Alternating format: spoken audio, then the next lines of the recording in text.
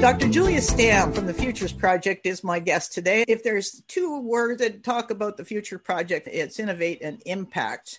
My name is Donna Jones. Welcome to the Insights to Action Inspirational Insights podcast program, where we're looking at the big picture. What can we do that will help achieve, nudge, push along, think about systemic change so that out of any kind of disruption like a pandemic or anything else, we can tackle the big issues, climate change amongst others, but certainly become better through them. Dr. Julia Stamm, can we ask, how did you start the Futures Project? How did this all begin? It's a long story. I'll try to be brief as possible. I have a background mainly in political science, international relations, and sociology. And I basically spent my entire career in research and academia, then trying to make sure that different disciplines actually get together when it comes to looking at the challenges that we're facing. This was something that was rather new. It's something that in the corporate world has been around and is recognized as being important since quite a while. But in academia, it's something that certainly took a while. Having this background in social science and humanities in particular, I always found it very important that we integrate these perspectives into how to addressing climate change, how to address the changes in society, and how to actually find solutions. This approach within research has been accompanying me for a number of years. Later on, I've realized that it's an issue not only within science, but it's actually an issue that goes a little beyond this, that we as humans have the tendency of being very specialized and working in silos. And it's very difficult for us to leave those silos behind.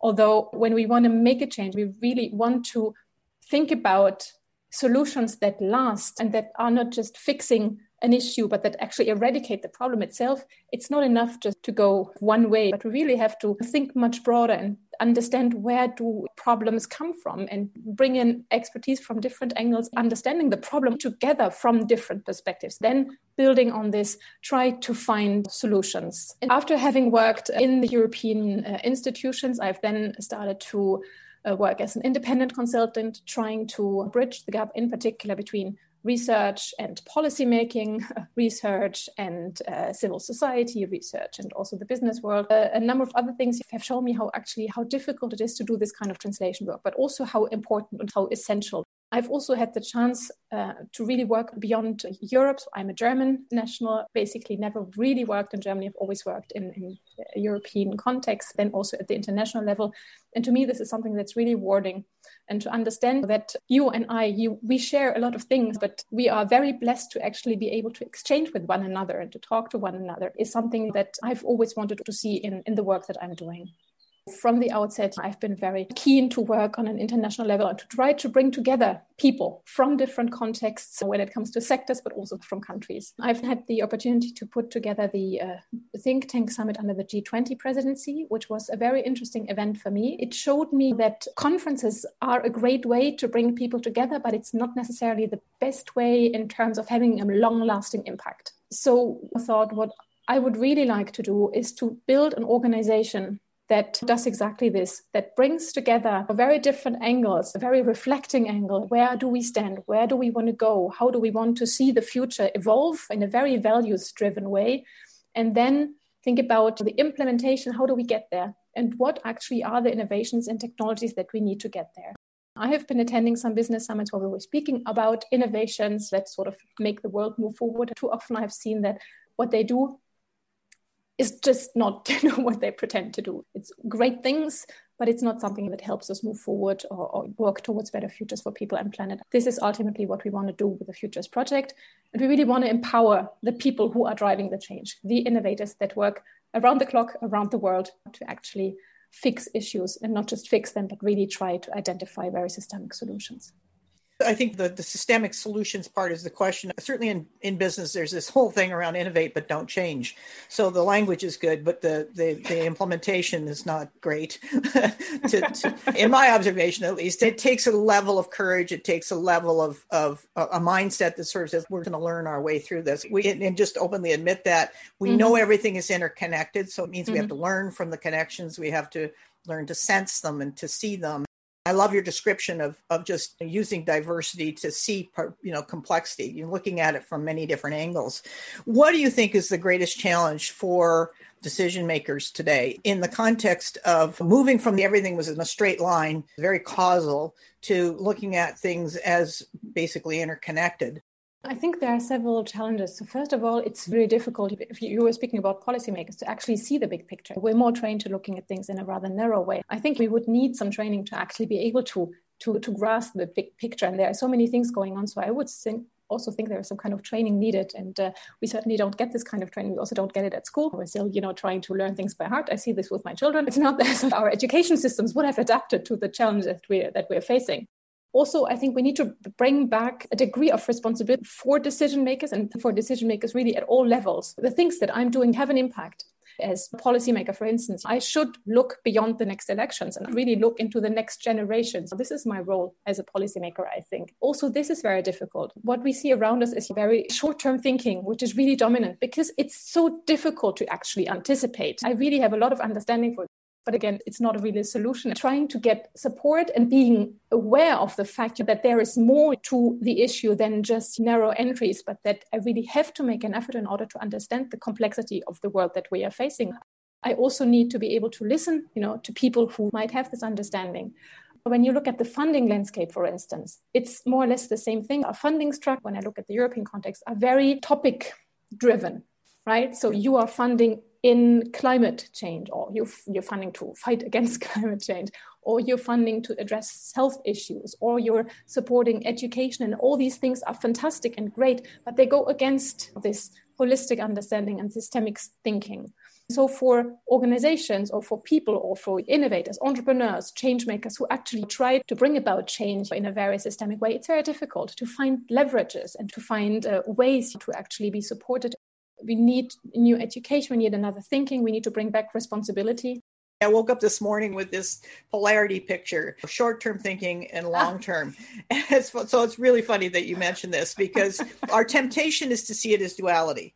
It's either short or it's long. And I think we just have to keep inserting and put these polarities to work for us and use them as a way to create better balance. Yeah, it was very clear with the corona that in terms of how governments, how countries have reacted, it was predominantly about short-term reactions to the crisis. But it would have been a moment to go a little beyond this and to actually include this long-term thinking. We really didn't use this chance. But what we saw is that things are possible. We saw many things happening that before were just not possible because it's Monday, Friday, or Tuesday, Wednesday. There's no excuse anymore. You can do things. And we have seen a lot of very interesting experiments in the context of the last year and a half.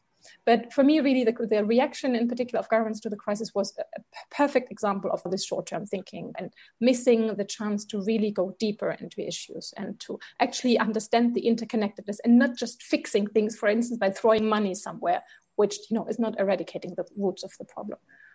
No, I used to be the director of communications for a federal agency. So when you watch the media come out with what the media comes out with, you can literally see the backroom conversations around how to calm the public nervous system, that we're going to base our communications on how to make sure everyone stays calm, not necessarily on fact or reality, but just what's it going to take to calm the nervous system of the public. A year ago, we tried to put out something that said, call to action, we've got an opportunity here.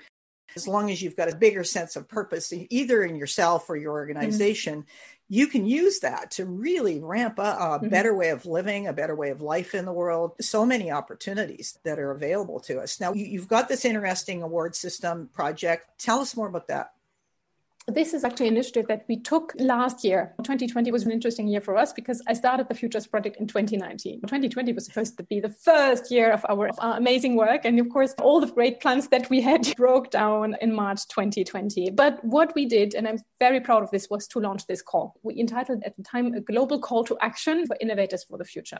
Our main thinking was to say, we would like to shed light on people around the world who are already doing fantastic work in terms of long-lasting and futures-driven impact, and who are also doing this right now in the crisis. The crisis is not just everything is horrible, but there are people who are doing fantastic work, and they're also doing this despite the crisis, and even because of the crisis, and the work they do has become maybe even more important. We said we want to use this to share messages of hope. That was our main motive, messages of hope of the wonderful things that people, entrepreneurs, innovators around the world are working on. So we launched this call, building on the SDGs, because this is what the Futures Project is all about. We want to contribute to the Agenda 2030. We don't work on specific SDGs, but we want to address everything We have some pillars that I will not go into detail with. It's life and empowerment in society. We have this very systemic approach. We're not focusing on individual issues. We said we look for innovations around the world who are improving the life of communities right now, but with a very clear vision towards the future. That was also what made our approach different. We have asked our applicants to actually think about their vision for the future, to say, how do you want to see your country, the world, nature, planet, people, context, interaction? How do you want to see this? And how does what you are working on actually contribute to achieving? We received a lot of feedback afterwards that even the ones who didn't make it to the final rounds, they said just the fact that we had to sit down for a number of hours and talk amongst us with our teams about why do we do what we want to do and how does this fit into the big picture was already very rewarding and helped us for our project or for our service. We launched this call in May 2020, and as we had just started our operation, so an organization that basically no one knows, and we received within a very short time frame 600 applications from 92 countries, which is still something that I find very difficult to believe, and I'm very humbled by that. Then we had the luck of working with an amazing team of volunteers around the world who were helping us a system of evaluation with experts cross-sectoral, because it's important for us that it's not only someone from science who looked at it, but also something who has the business background or has the geographic background to really be able to assess and to look at the different organizations and projects in a very meaningful and systemic way. Throughout the next couple of months, it took long, I have to say, because we had been experimenting with the format. At the end of the day, we identified 62 organizations as our semi-finalists, whom we presented in the context of the 75th anniversary of the UN last year. Out of these, and through another round of selection, we presented our top 18. These 18 organizations are our 2020 cohort of innovators for the future. And we're very proud to be able to work with them. They represent all kinds of sectors. They have the systemic thinking. So while they might have chosen to work on education, they are very conscious of the fact that the issue they are solving is actually interlinked to many others. This is also what made them stand out, among others, of course. We have slightly more female founders than men, which is something that I also like, because female empowerment is certainly an issue that is very close to my heart. We're covering pretty much all continents already with our 18. What I really enjoy seeing is that despite them being very different in terms of where they come from, in terms of their experiences, in terms of the topics they are working on, they all have a common understanding of the issues that we're facing. They all share this commitment and this passion and this energy and this systemic understanding. They already work together and exchange on the challenges that they're facing and help one another. This is really also what it's all about. It's about creating a community. Putting the spotlights on these people who are really working on the ground to make changes. I think they don't get enough of it. They need to get more, because these are the people, these are the change makers that we need to support. Absolutely. Can you give us a story or two? There are so many different stories. For instance, one of them is an organization that is headquartered in the UK, but they're working a lot with organizations around the world. It might seem a trivial subject, but it's not. What they strive to do is to build or to utilize alumni. Coming from our very privileged backgrounds, it's a no-brainer that the schools that we have been attending, there are alumni networks. So there are people that we can turn to, our previous professors, friends, students. In some countries, it's more developed than in others. It's so helpful and it's so important when you want to move within sectors or across organizations, etc., to have these networks. And so this organization really works across the planet to build networks of enablers, of mentors, building on academic institutions. An organization that is headquartered in Marseille and in South Africa are striving to improve cities and improve citizenship in cities. What they do is to work, again, with people and with communities that normally would never interact with one another. They bring together the young generation in prison, for instance, have them meet business school graduates and let them work on joint projects for their communities. They identify the issues that the communities have together and try to identify joint solutions. So these would be two examples. We have other very fascinating projects around education platforms or around new materials in order to decrease waste. Another one is about using bamboo as building materials for the future. There are so many different stories. I really feel very privileged to be able to have them around me and have them work with us and share their stories. I would like to dive in a little bit into what we mean by systemic change, because when I think about it, having grown up as a daughter of a nature photographer and spent a lot of time in the bush, it comes as second nature. You don't think about it. And yet you can see that if you push over here, there's a lot of things that can happen. When you talk about systemic change, and particularly when you look at these large issues, the seriously complex issues, what is the common understanding of what we're talking about? How would you frame it up? First of all, I really see the SDGs as a systemic system. The SDGs in themselves are already a roadmap, I would say, to help us navigate the complexity of this world. This is what systemic thinking is all about, help us navigate the complexity.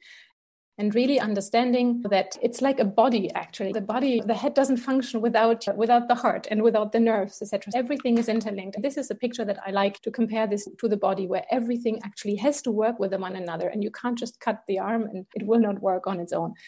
I know there is a lot of science out there around systems thinking and, what you need to do, how this looks. I started to read this and I find it way too complex and way too difficult. Although I have a scientific background, I think I have more of a simple approach. To me, it's just something that is so natural. It's just something you say, okay, we really have to understand what's going on around us. You have to understand things out there in the open. You just have to always under the surface in order to really find the problem that's hurting. I have 2 children. And what I love about them is that they always ask questions about why are things the way they are, and they just don't take it for granted.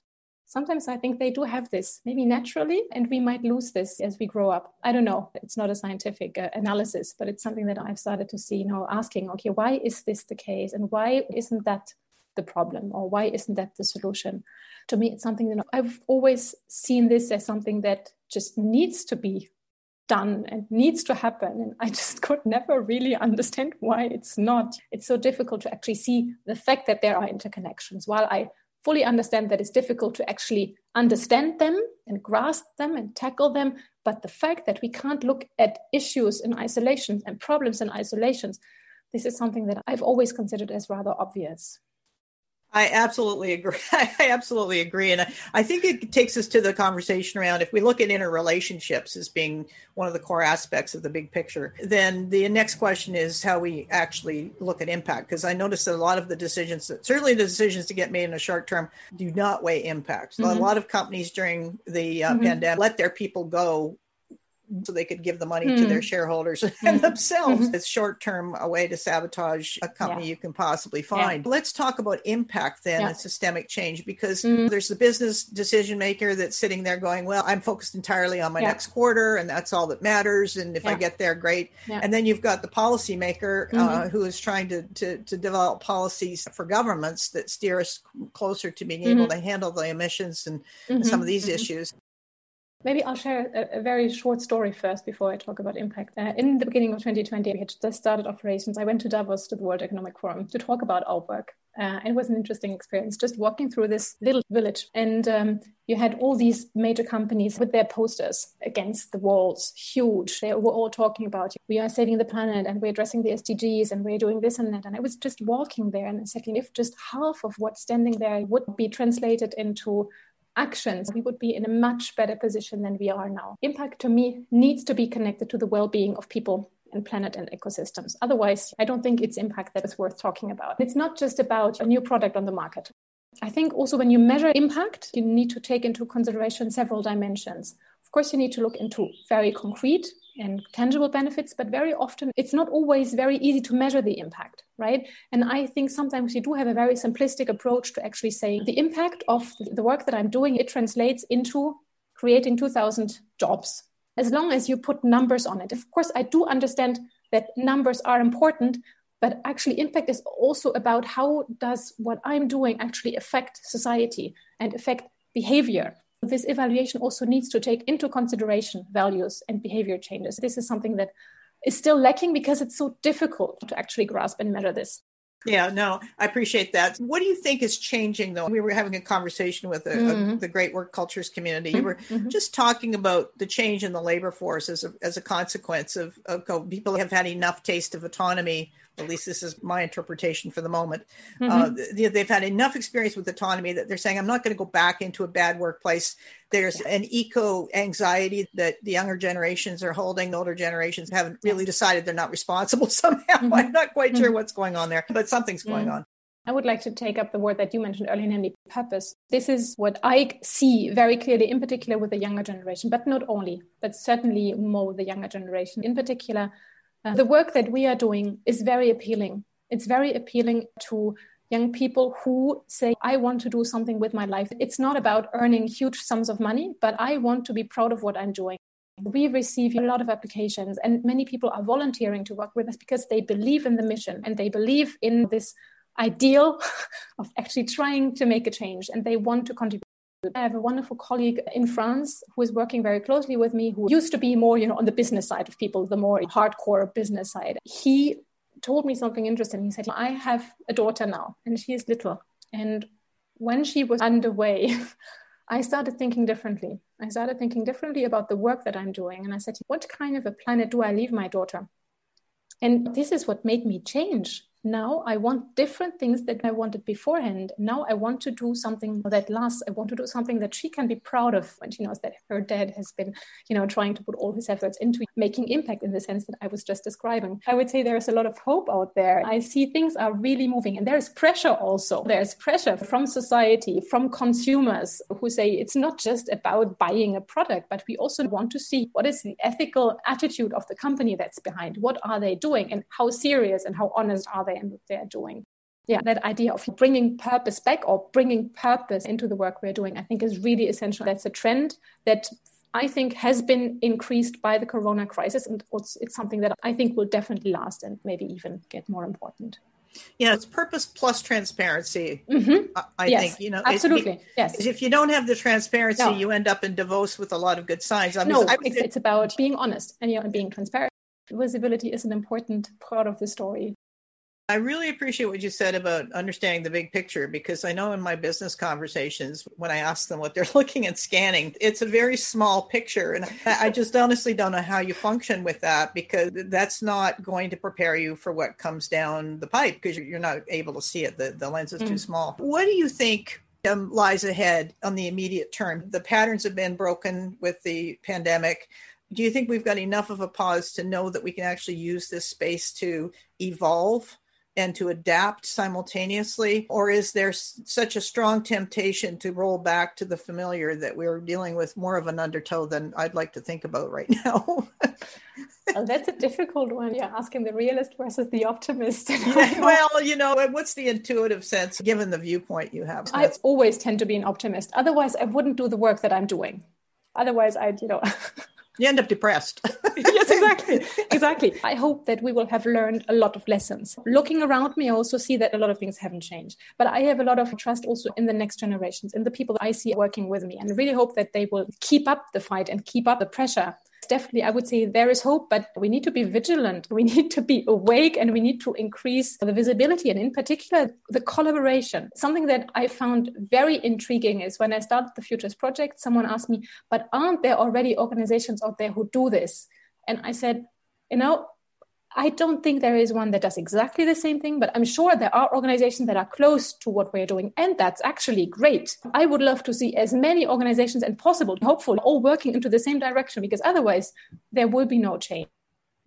I would like to emphasize it is about collaboration. It's not about competition. It's really about joining forces and trying to get the ball rolling together and to explain and to be out there and to be supportive. What gives me hope also for the work that we are doing, I'm supported by the most amazing people who are there, who hold my hand, who are there when I'm tired and depressed and frustrated, who say the work is important and let's move forward. I would end with a message of hope and optimism. Oh, it's beautiful. Thank you very much. Thank you. You're very welcome, Donna. For more information, people can go to the Futures Project. It's on LinkedIn and on Twitter. Any one thought that you'd like to leave listeners with respect to what people themselves can do? Because these issues are big, they're a bit daunting, they are complex, so the entry point is not clear. Can you leave with a sense of what where they can focus their energies? First of all, it's always, I think, about personal interests. Look at something that you personally believe in and where you would like to make a change. It can be a very small thing, but the important thing is to get started. I read a quote this morning, and I think it's a very well-known one, but it's still fantastic. If you want to change, you need to start by doing something. When I speak to students and they are afraid, master thesis in front of them, I always tell them, it's not about climbing the mountain at once. It's about just starting to climb and always looking at the next issue in front of you. You'll reach that one and it won't be that difficult. Then you focus on the other one and the following one. And then you realize you're on top of the mountain. Focused on what you want to do next and try to find like-minded people and really build coalitions and synergies, explore synergies. Join movements, movements that are aimed at achieving a positive, beneficial goal for all of us. Very big, important times, I think. We're always looking for partners who support our work and join the call. That is important. As the founder and the person steering this organization, this is a big part of my work. I'm always looking for people who would like to join forces, who would like to support us in one way or another, who would like to donate, who would like to partner with us on the fellowship program, on the call, who would like to give us a platform. Thank you for being on the program, Julia. Thank you so much, Donna. It was a pleasure. There's an old saying that goes, these are either the best of times or the worst of times. I would suggest that these are the best of times, depending on how we work with them. It's an opportunity to really rethink how we work in the world, how we relate to one another in the world, the way in which we embrace diversity and of all life, including human life, of course, the way in which we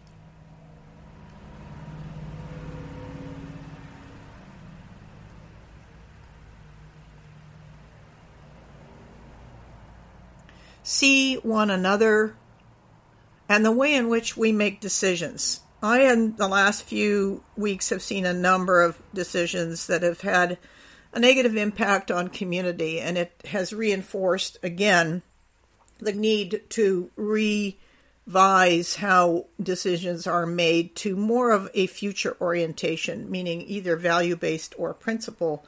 I think the same holds true for tackling global issues. We are really looking at thinking non-linearly to really look at things systemically, which, as Julia pointed out, is not something that is natural for most people. I think it's an opportunity to make things natural, to actually invest time in seeing the world through an understanding that every single decision we make has an impact somewhere. If you enjoy this program, please share it. You can give us a review on iTunes. If you have any situations that require a different look, a different way of seeing things, a novel approach, or are willing to tackle your decision-making process so that it has a beneficial impact on the world, please contact me through LinkedIn, DAWNAHJONES, is the tag, and or through Twitter, which is EPDAWNA_Jones. Thank you for joining me.